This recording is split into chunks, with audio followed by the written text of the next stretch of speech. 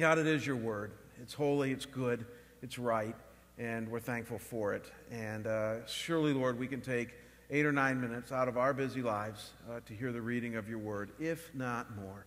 And so, God, I pray that as we have now read Daniel chapter 2, and now as we talk about it, that we might understand it rightly for our lives, and that, Lord, we might apply it in a diligent and high-integrity way. And so, God, bless this time in your word, I pray, in Jesus' holy and precious name. Amen. So you got to marvel at how human beings are people who love to predict the future. Have you ever noticed that? We just love to predict the future. Last week's Super Bowl game was a great example of this. You know, every sportscaster I listened to had a prediction on who was going to win the Super Bowl. Most of them were wrong. So much for predictions, right? Elections are this way. We're going to have some elections coming up this November, and I find that the experts are already trying to talk about who's going to come out on top and who's not. People are already predicting what's going to happen this November. The economy is always good for a prediction or two, whether it be the Dow, the NASDAQ, quarterly earnings, job losses, GDP, retail sales. I mean, people are constantly trying to guess where our economy is going to go. Or how about a juicy trial when it hits our country? We haven't had one since OJ, but if you remember that, everybody was trying to predict the outcome of that trial, and I find that human beings do that. And obviously, the greatest example of what you and I try to predict is the weather. It's the weather. I mean, you wouldn't be a good American if you didn't try to guess where the weather was going, right? I mean, we overdose on the weather in this country.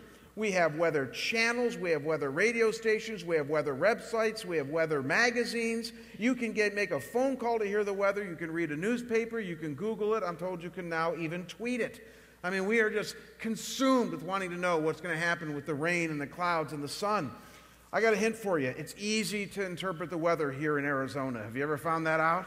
I mean, I moved here. It was like, I haven't met any weathercasters yet. One of my best friends in Cleveland is a weathercaster, and I've told him, man, come to Arizona, you'd have it made. I'm like, this is just like, it's a great town for a great state for predicting the weather, especially here in Phoenix. Think about it, folks. Human beings have an uncanny ability to predict. We want to know what's coming. We want to lasso the future and somehow capture it and even control it. So whether it be a sports game or an election or the economy or something going on in our culture or even the movement of rainstorms, we want to know what's coming down the pike. We want to know what's coming next. In short, we are people very interested in the future. And so you're going to like today. I want to talk to you about God and the future. Because you see, folks, God is interested in the future just like us. In fact, as we're going to see in a minute, he actually has more of a vested interest in the future than we do, more ownership of it than you and I ever could. So we read a passage from Daniel chapter 2. It was a passage written about 500 to 600 years before Christ. It's a true historical account of something that happened to the prophet Daniel while he and some of his fellow Jews were exiled in Babylon, which is where modern-day Iraq is now, at the end of the 6th century BC. You might remember that Nebuchadnezzar is the reigning king at this time. He's a rather insecure, power-hungry leader who hasn't quite cemented his spiritual worldview yet, which is a nice way of saying that he was into New Age mysticism type stuff, obviously was not Jewish, had a very syncretistic pagan outlook on spiritual things. And Daniel, who's about 15 to 16 years old at this time, is serving in Nebuchadnezzar's court, giving him wisdom and advising him on spiritual and cultural matters because God had given this teenager incredible wisdom, as we saw in chapter 1, well beyond his years. And as you remember from the story being read earlier from chapter 2, Nebuchadnezzar had a disturbing dream that he didn't understand. It scared him. In fact, it scared him so much that it says in verse 1 of chapter 2, and I quote, that his spirit was troubled and his sleep left him. Some of us can relate to this. Some of us have had nightmares as well that were so terrifying that we couldn't sleep. We didn't want to get back to sleep. That was Nebuchadnezzar. So he calls his most trusted advisors, the magicians, the enchanters, the sorcerers. I mean, this guy was messed up spiritually. And he commands them to tell him the content of the dream as well as interpret it, or they're going to be killed and their houses turned into garbage dumps. And as we know from reading the story earlier, Nebuchadnezzar's most trusted advisors tell him that nobody can do such a thing. No one could tell him both the content of the dream and interpret it because they were not inside his head when he dreamed it. And they said to him, "Why don't you tell us what the dream is and we'll tell you its meaning?" But Nebuchadnezzar's not an idiot. He's mean, selfish, and prideful maybe, but certainly not dumb. And he says, "I know what you guys are trying to do. You're trying to trick me here. And so no, if you do not tell me both the content of the dream and what it means, you're going to die and you're going to be permanently foreclosed on your house." And this is where Daniel comes in. Young, godly, 900 miles away from all he knows and loves, Daniel. And it is at this place in the story, folks, in the interaction between Daniel and Nebuchadnezzar over this dream, that we learn three really important things about God and the future. And so if you're a note taker, pull out your outline right now. I'm going to let you fill in the blanks. If you're not, just track along with me as I walk you through this passage, this historical narrative here, and share with you three things it tells about the future. Here's the first one, and that is that God knows the future. He created it and controls it. This is a starting point, but really important to grasp onto. God knows the future. Why? Because he created it and he controls it. And so as the story progresses, we find Daniel at his house asking his three fellow teenagers to pray that God might help him know the content and the meaning of this dream. And as we know, God does reveal this to Daniel, and it's all about the future and what is to come. We're going to look more closely at that in just a minute here. But as Daniel is thanking God for making this dream and its content known to him, he says something very interesting about God. Look at verse 21a of Daniel chapter 2. He says, and I quote, "He, God, changes times and seasons. He removes kings and sets up kings." Interesting. God changes times and seasons. He removes kings and sets up kings. But what most Bible experts agree on here is that this is obviously referring to God's sovereignty. The fact that he is in control and governs all that he has made and all that's going to occur. They all agree that this is a combination of both what we call God's omniscience, the fact that he knows all, even all that is to come, as well as his omnipotence, the fact that he is all-powerful, creating and controlling all that he has made, including time and space, so it even includes the future. So listen how Stephen Miller, a well-respected scholar on the book of Daniel, puts it. Look up here on the screen. He says the first clause refers to the fact that God governs the different eras and events of human history and is able to change them at will. In the second clause, it is explained that human history is changed by Yahweh as he sets up kings and deposes them. Folks, this is what I call foreknowledge based on sovereignty. That's what's happening here. It's foreknowledge based on sovereignty. It's the fact that God is 100% unequivocally sovereign over all that he has made. He made this world. He made time and space. So, of course, he controls it. But then he's also aware of everything that's going to happen because of the fact that he does control it. He both made and ordained all of creation, so he certainly knows all about it. The fact that he's sovereign and that he knows all is core in what it means to be God. And though there are indeed philosophical mysteries and even quandaries associated with this view of God, when you really think about it, it only makes sense that an all-powerful creator of something would maintain complete control of what he or she has made and certainly have ultimate knowledge about what he or she has made. And so if God is God and has created and made this world, including time and space, then of course he knows the future, which is part of time and space to come. It just makes sense. Let me give you an example from everyday life that might help this. What I want to show you is that all of us have a worldview that says that if somebody makes something, then they tend to know all about that which they have made. And my argument is simply that if God has created time and space, then certainly he knows all that there is about time and space. Here's a story. My brother Pete is about 1 year younger than me. And he's a wonderful, godly guy who lives with his wife Lori and their 3 kids in Grand Rapids, Michigan. And Pete is really smart. I'm not just saying that because he's my brother. He is. I tell him quite often that I got the looks and he got the brains. Peter has an earned master's degree in computer engineering from the University of Colorado in Boulder. And he works for a boutique software design firm that's done really well over the years and is doing really well even during this recession. And a few years back, when I was having problems with my computer, I called up Pete and he fixed it just like that. And I asked him a question I never asked him before at that time, just out of curiosity. I said, Pete, do you know how the inside of my computer works? He said, yes, of course. And I said, everything? Like from how the motherboard is laid out, to how the hard drive works, to how the memory is mapped, even to how the inside of the CPU is wired and worked? And he said, yes.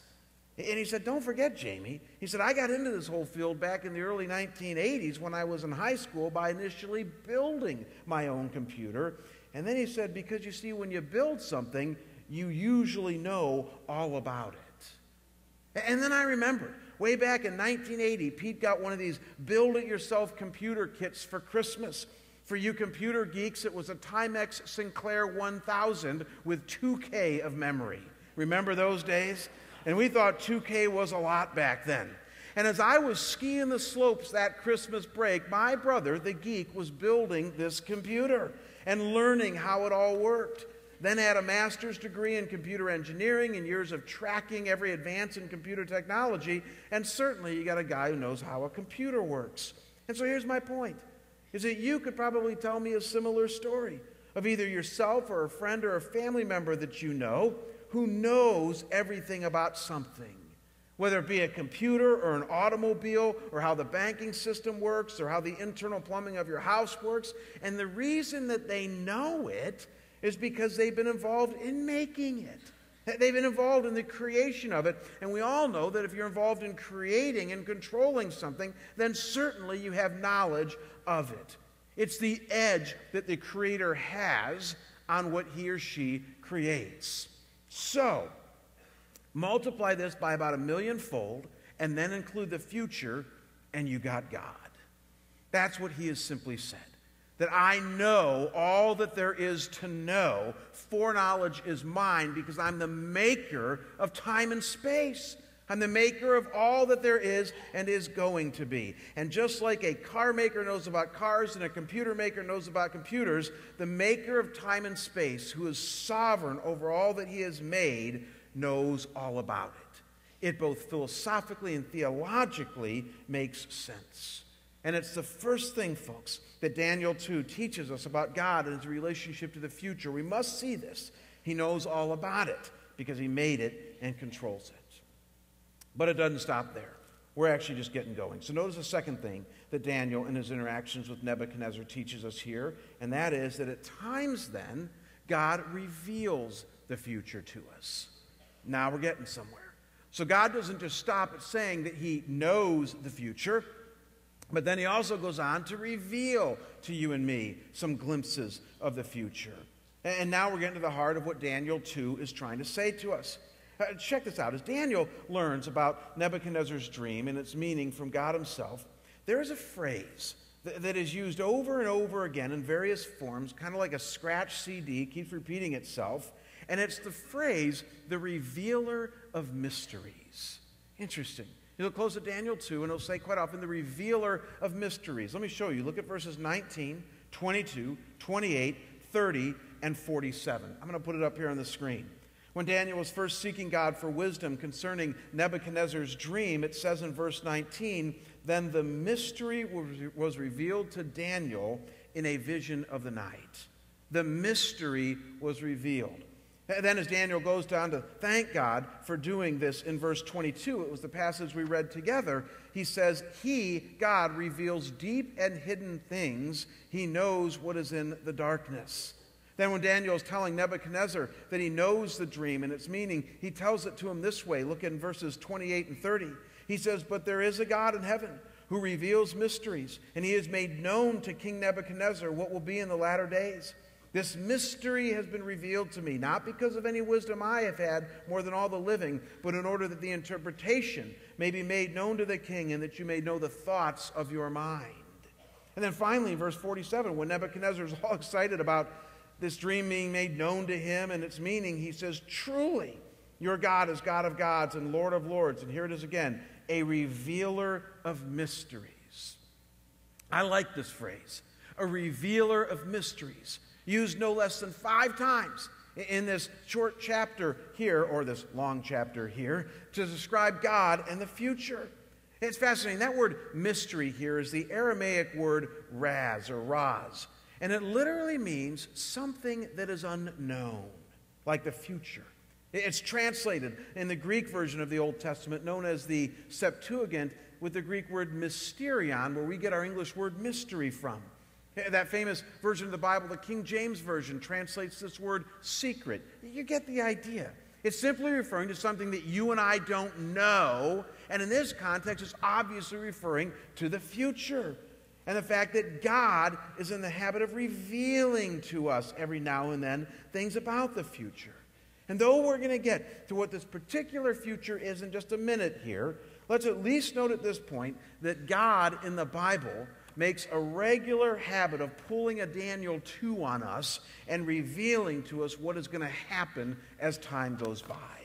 That's really important that we understand God this way.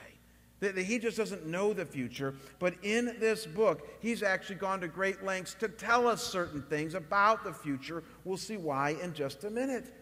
But right in the Old Testament, you got hundreds of predictions of the future. Then the New Testament, you have Jesus talking to us about the future. And then the very last book of the Bible, you guys missed that one, the book of Revelation, which is all about the future.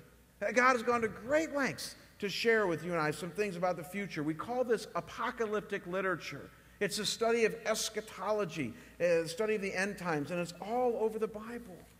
And I know how some of you think. You're thinking, well, Jamie, you ever tried reading that stuff like it's really hard to understand? That's true.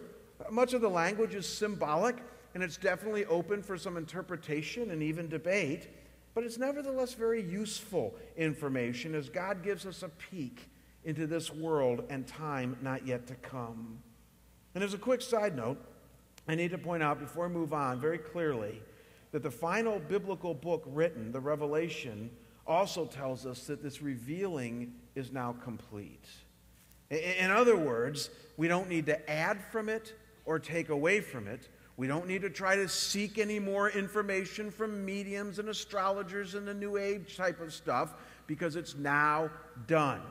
What God wants you and I to know about the future was finished with the book of Revelation. In fact, God feels so strongly about this, he's actually said it to us in very candid terms. Look up here on the screen. Look at how the book of Revelation ends. It says, I warn everyone who hears the words of the prophecy of this book. If anyone adds to them, God will add to him the plagues described in this book. And if anyone takes away from the words of the book of this prophecy, God will take away his share in the tree of life and in the holy city, which are described in this book. Whoa. God is pretty serious about you and I not adding to this and seeking more understanding of the future. He said you already have what you need. And believe me, folks, as somebody who's been studying this for years, we have our hands full in trying to make sense of and understand what God has already revealed in the Bible, as we're going to see this next summer and fall. This next summer and fall, I'm going to finish up the book of Daniel. We're doing chapters 1 through 6 now. We're going to take a short break, and then I'm going to do chapters 7 through 12, which is all about the future. And I've called the series Future 401, because it's like really hard stuff to understand. And the reason I'm taking a break is I need more time in my research to try to understand it. And so some of you will already be back up north where we're sweltering in the heat here this summer. And so for you snowbirds, we now call you seasonal visitors. For you seasonal visitors, you're going to want to get onto the website and check out this summer and fall what we have to say as we look at Daniel 7 through 12. It's good stuff. And so God not only knows the future, but at times, please see, he even reveals it to us, just as he did with Daniel here in Nebuchadnezzar. And so let's go back to our story. What does this dream mean? And how does it affect the future? And though we don't have time to parse out all the details of this dream and its content this morning, I want to give you a synopsis of it, complete with Daniel's interpretation and what Bible experts generally agree on. So you might remember from the story being read earlier that this dream that Nebuchadnezzar had was about a great image or a large statue, as the NIV says. Give me a click here, guys. This might be a rendering of it. Paul Wagner at the seminary gave me this picture here that he uses in his teaching on Daniel chapter 2. And in this large image, the head was made of gold, the chest and arms were of silver, the belly and thighs were of bronze, the legs of iron, and the feet of iron mixed in clay. And it was a large, powerful, even terrifying image or statue that Nebuchadnezzar saw in his dream. And then as the dream went on, you might remember that a very large stone, this is key, not cut by human hands, a very large stone struck this statue on its feet, pulverizing the whole thing to such a degree that it blew away like chaff on the threshing floor. And this large stone then became a great mountain and filled the entire earth. This is Nebuchadnezzar's dream, and it was terrifying and disturbing to him. And so here is Daniel's interpretation given to him by God. Look up here on the screen. Give me another click here, guys.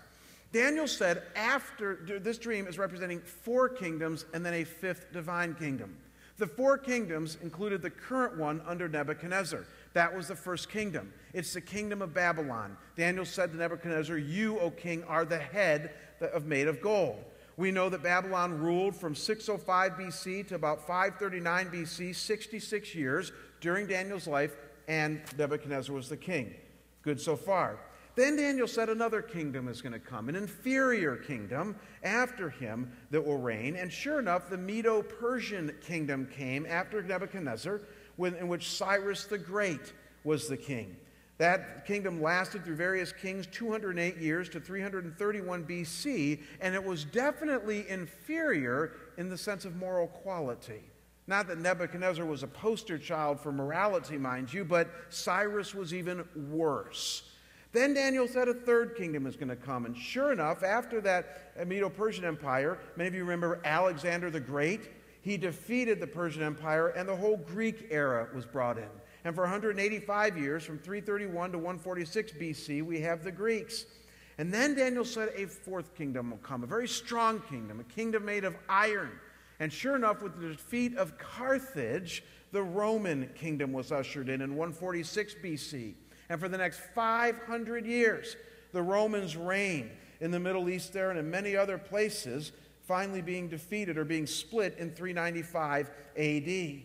And it's interesting that toward the end of Rome, they really were like a kingdom of iron and a kingdom of clay. They're very vulnerable in their divisions. That's why they eventually split between East and West.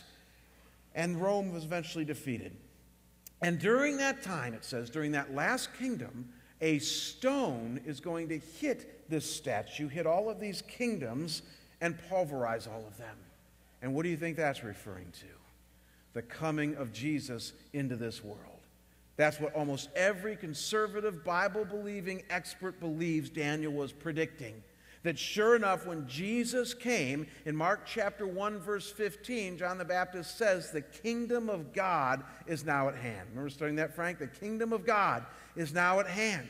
The kingdom that God wanted to bring is now here among you, and it trumps all other kingdoms. And the way most people see this, so there's a lot of debate, we'll get into this in the next series, is that the kingdom started when Jesus came, that it's a spiritual kingdom now reigning in and through his people, you and I, in our hearts and minds and through his church, and that it's continued on for 2,000 years, and that eventually Jesus will come again to now physically set up his kingdom, bring us into the millennial kingdom, which we'll get into, and then usher in the end of time. So it's a kingdom that was inaugurated with Jesus' first coming, and it's going to continue on with his second physical coming. And so in all of this, folks, you don't want to miss what is happening. A prediction, a prophecy was made to Nebuchadnezzar, interpreted by Daniel in the late 600 BCs. We know that. And it was a prediction of what would happen politically and culturally for the next 600 years. And sure enough, the Babylonian Empire ends, the Medo-Persian Empire rises, the Greek era is ushered in, then the Romans. All of what God said was going to happen, happened. And then the kingdom of God, this kingdom not cut by human hands, the stone, came with the coming of Jesus. God knew the future and even revealed some of what would happen in the future. And here's what you need to take away today. It's still happening now. Because what you don't want to miss is that trumping all of these kingdoms is the kingdom of God that was started 2,000 years ago. You see, with the coming of Jesus into this world, complete with his setting up of his church and reigning in the hearts and minds of his followers, the kingdom of God is now at hand. Here on a spiritual and relational level, someday to be here physically ushered in during the millennial period. And just like Daniel said, this kingdom that Jesus came to bring is more powerful and life-transforming than anything that the kingdoms of this world could ever bring. I mean, Daniel wasn't kidding when he said that this kingdom would blow away Babylon, blow away Media Persia, blow away Greece, blow away Rome. We might even add today that it blows away China, Korea, Japan, Africa, Iran, Iraq, East and Western Europe, and yes, even America's kingdom. It's the kingdom of God that God wants every human being to be a part of and to get the primary part of their allegiance. As C.S. Lewis said, first things first. It's the kingdom of God, built upon love and faith, love for all human beings who are made in the image of God, and faith in Jesus Christ, God's redemption-bringing Son. It's a kingdom that's grounded in truth, as we're seeing, truth historically and truth prophetically, and it's a kingdom oiled by grace. Jesus would actually paint this picture. He said the kingdom is like a mustard seed. It starts off seemingly really small. Mustard seed, I guess, is a really small seed. And then it grows to become one of the largest trees in the forest where all the birds can make their nests. That's the kingdom that Jesus came to bring. It's not ironic that after Jesus died and was resurrected, there was just over 100 beleaguered followers hiding out in upper rooms and all throughout Jerusalem. And then over the last 2,000 years, this kingdom has now affected billions of lives in transforming ways, giving people hope of what their lives can be as they follow Christ here, and certainly what their lives will be on the other side. You see, folks, this is the way prophecy works. It gives us hope. It even gives us warning. It gives us a glimpse into the future so that we might know what is coming and get on board with what God is doing. That's why God tells us what the future is. This is our third point here this morning. And that is that God does this so that we might trust him for all that is to come. He knows the future. He even gives us a glimpse into the future. Why? So that we might trust him. So we might say, God, we know what's going to happen. We know where this is going, and I'm on board. You know, this is fascinating. Look one last time at Daniel chapter 2, this time at verse 23. This is amazing, Daniel's response. God has just revealed to Daniel this prophetic dream of Nebuchadnezzar's. And this is what Daniel says in response. He says, "To you, O God of my fathers, I give thanks and praise. For you have given me wisdom and might, and have made known to me what we asked of you. For you have made known to us the king's matter." So what was Daniel's response to God's revelation, to God's revealing of the future to him? Don't miss this. Thanks and praise, or we might say full devotion. He directed his mind and his heart pointedly to God.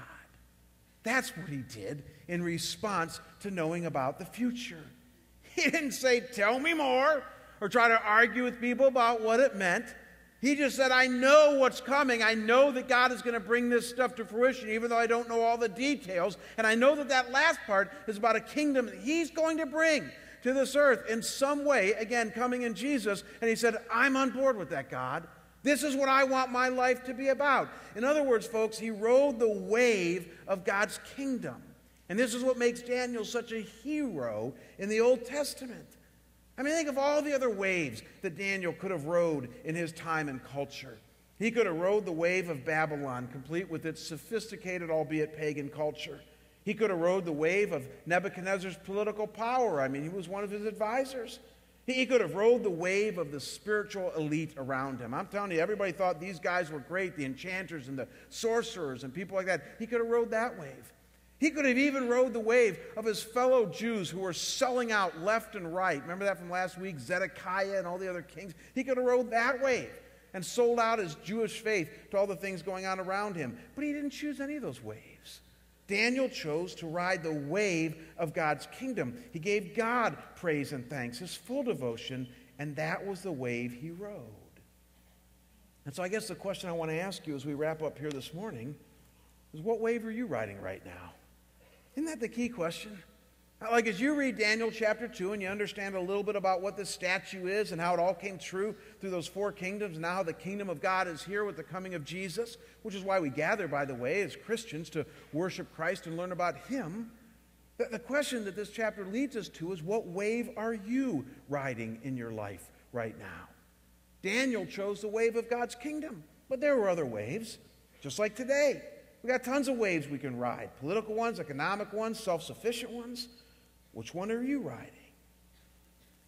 And, I don't usually show you things like this, but there's a video that's made its way to the internet the last few years. It's actually gotten over 18 million views on YouTube that shows a guy surfing a huge wave off of Maui in a place called Jaws. And when you first look at this video, you simply see a guy riding a wave. But as it pans out, you realize that this is one massive wave. It ends up being 65 feet tall, and he just rides it.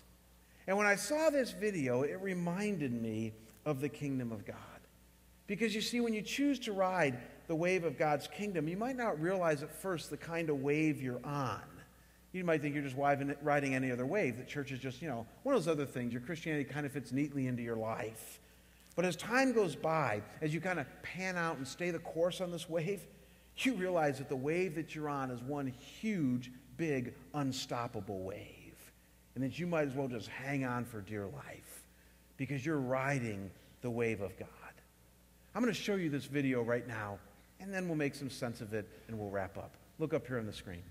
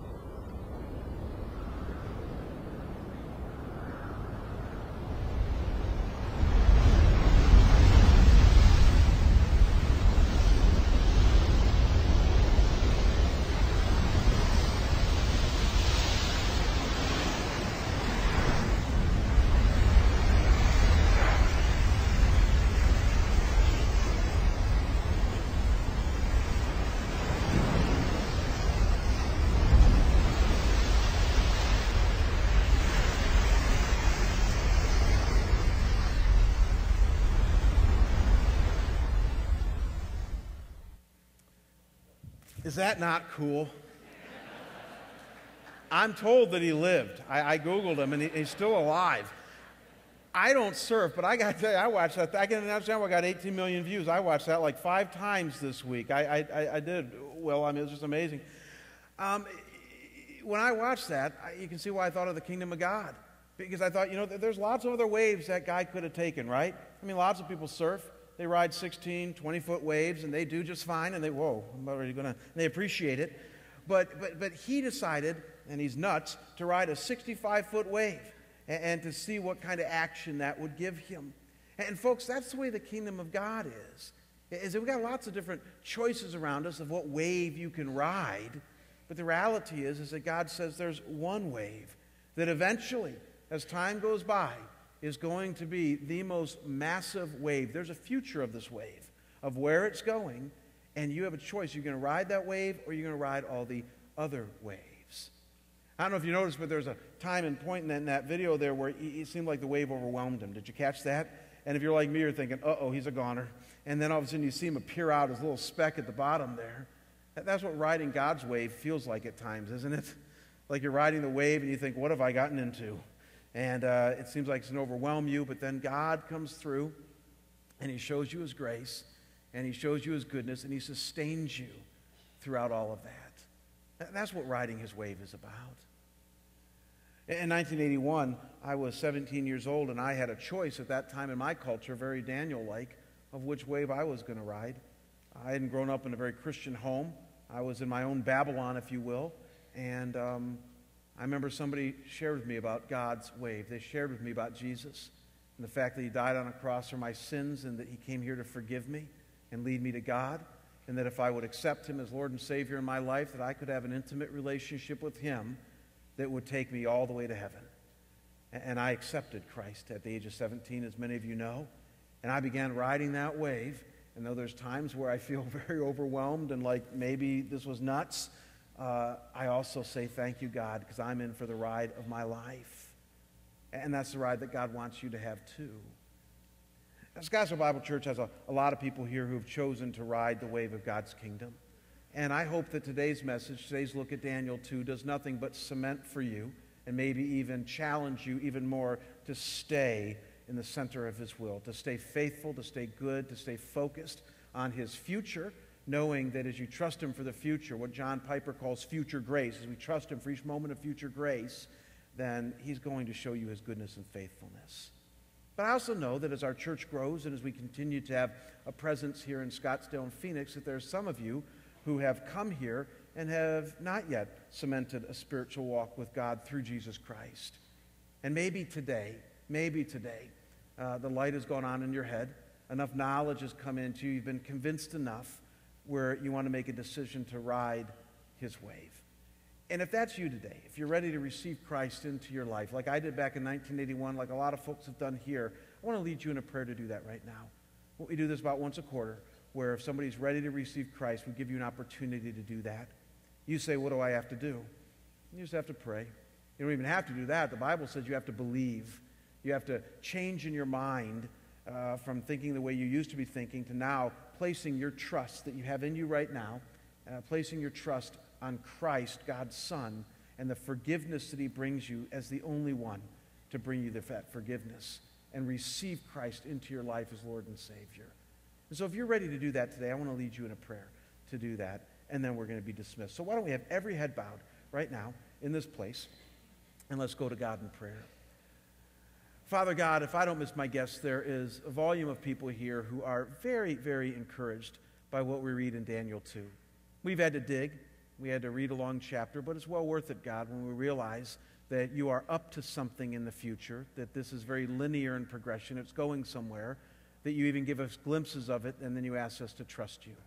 And Lord, I got to believe there's tons of people here today that want to do that, and we're very grateful that you call us to do that, and we continue in our trust and walking with you. But Lord, I also know there's some folks here today that have been seeking you in a very fresh way in their lives right now. Maybe something has jarred them awake to their need for you. Maybe it's just been a slow progression for a while in which their sights are now turned toward you. And Lord, they're ready to receive you into their lives, your Son Jesus as Lord and as Savior. And so right where they sit, Lord, they recognize their need for you, that their sin has made a mess of their lives, that forgiveness is something that they need, that we all need. And they recognize that Jesus is the one who came through his death and resurrection to bring forgiveness. And right where they sit, Lord, they believe and trust in you. They receive you into their lives as Lord and Savior. And Father, as they do that, as they breathe a prayer of receiving of your Son Christ into their lives, I pray, God, that you would give them that initial assurance of salvation that only you can give. And Lord, remind them that today is their spiritual birthday, a day that they drew a line in the sand and invited you into their lives. Father, I thank you that you never give up on any one of us, but that your kingdom really is like that unstoppable wave, constantly hounding us with your grace and your love and your truth. So we go now with assurance of faith, knowing that you journey with us. As you have said, I will never leave you, I will never forsake you. We claim that now in Jesus' holy and precious name. Amen. God bless you. Have a great day. We'll see you guys next week.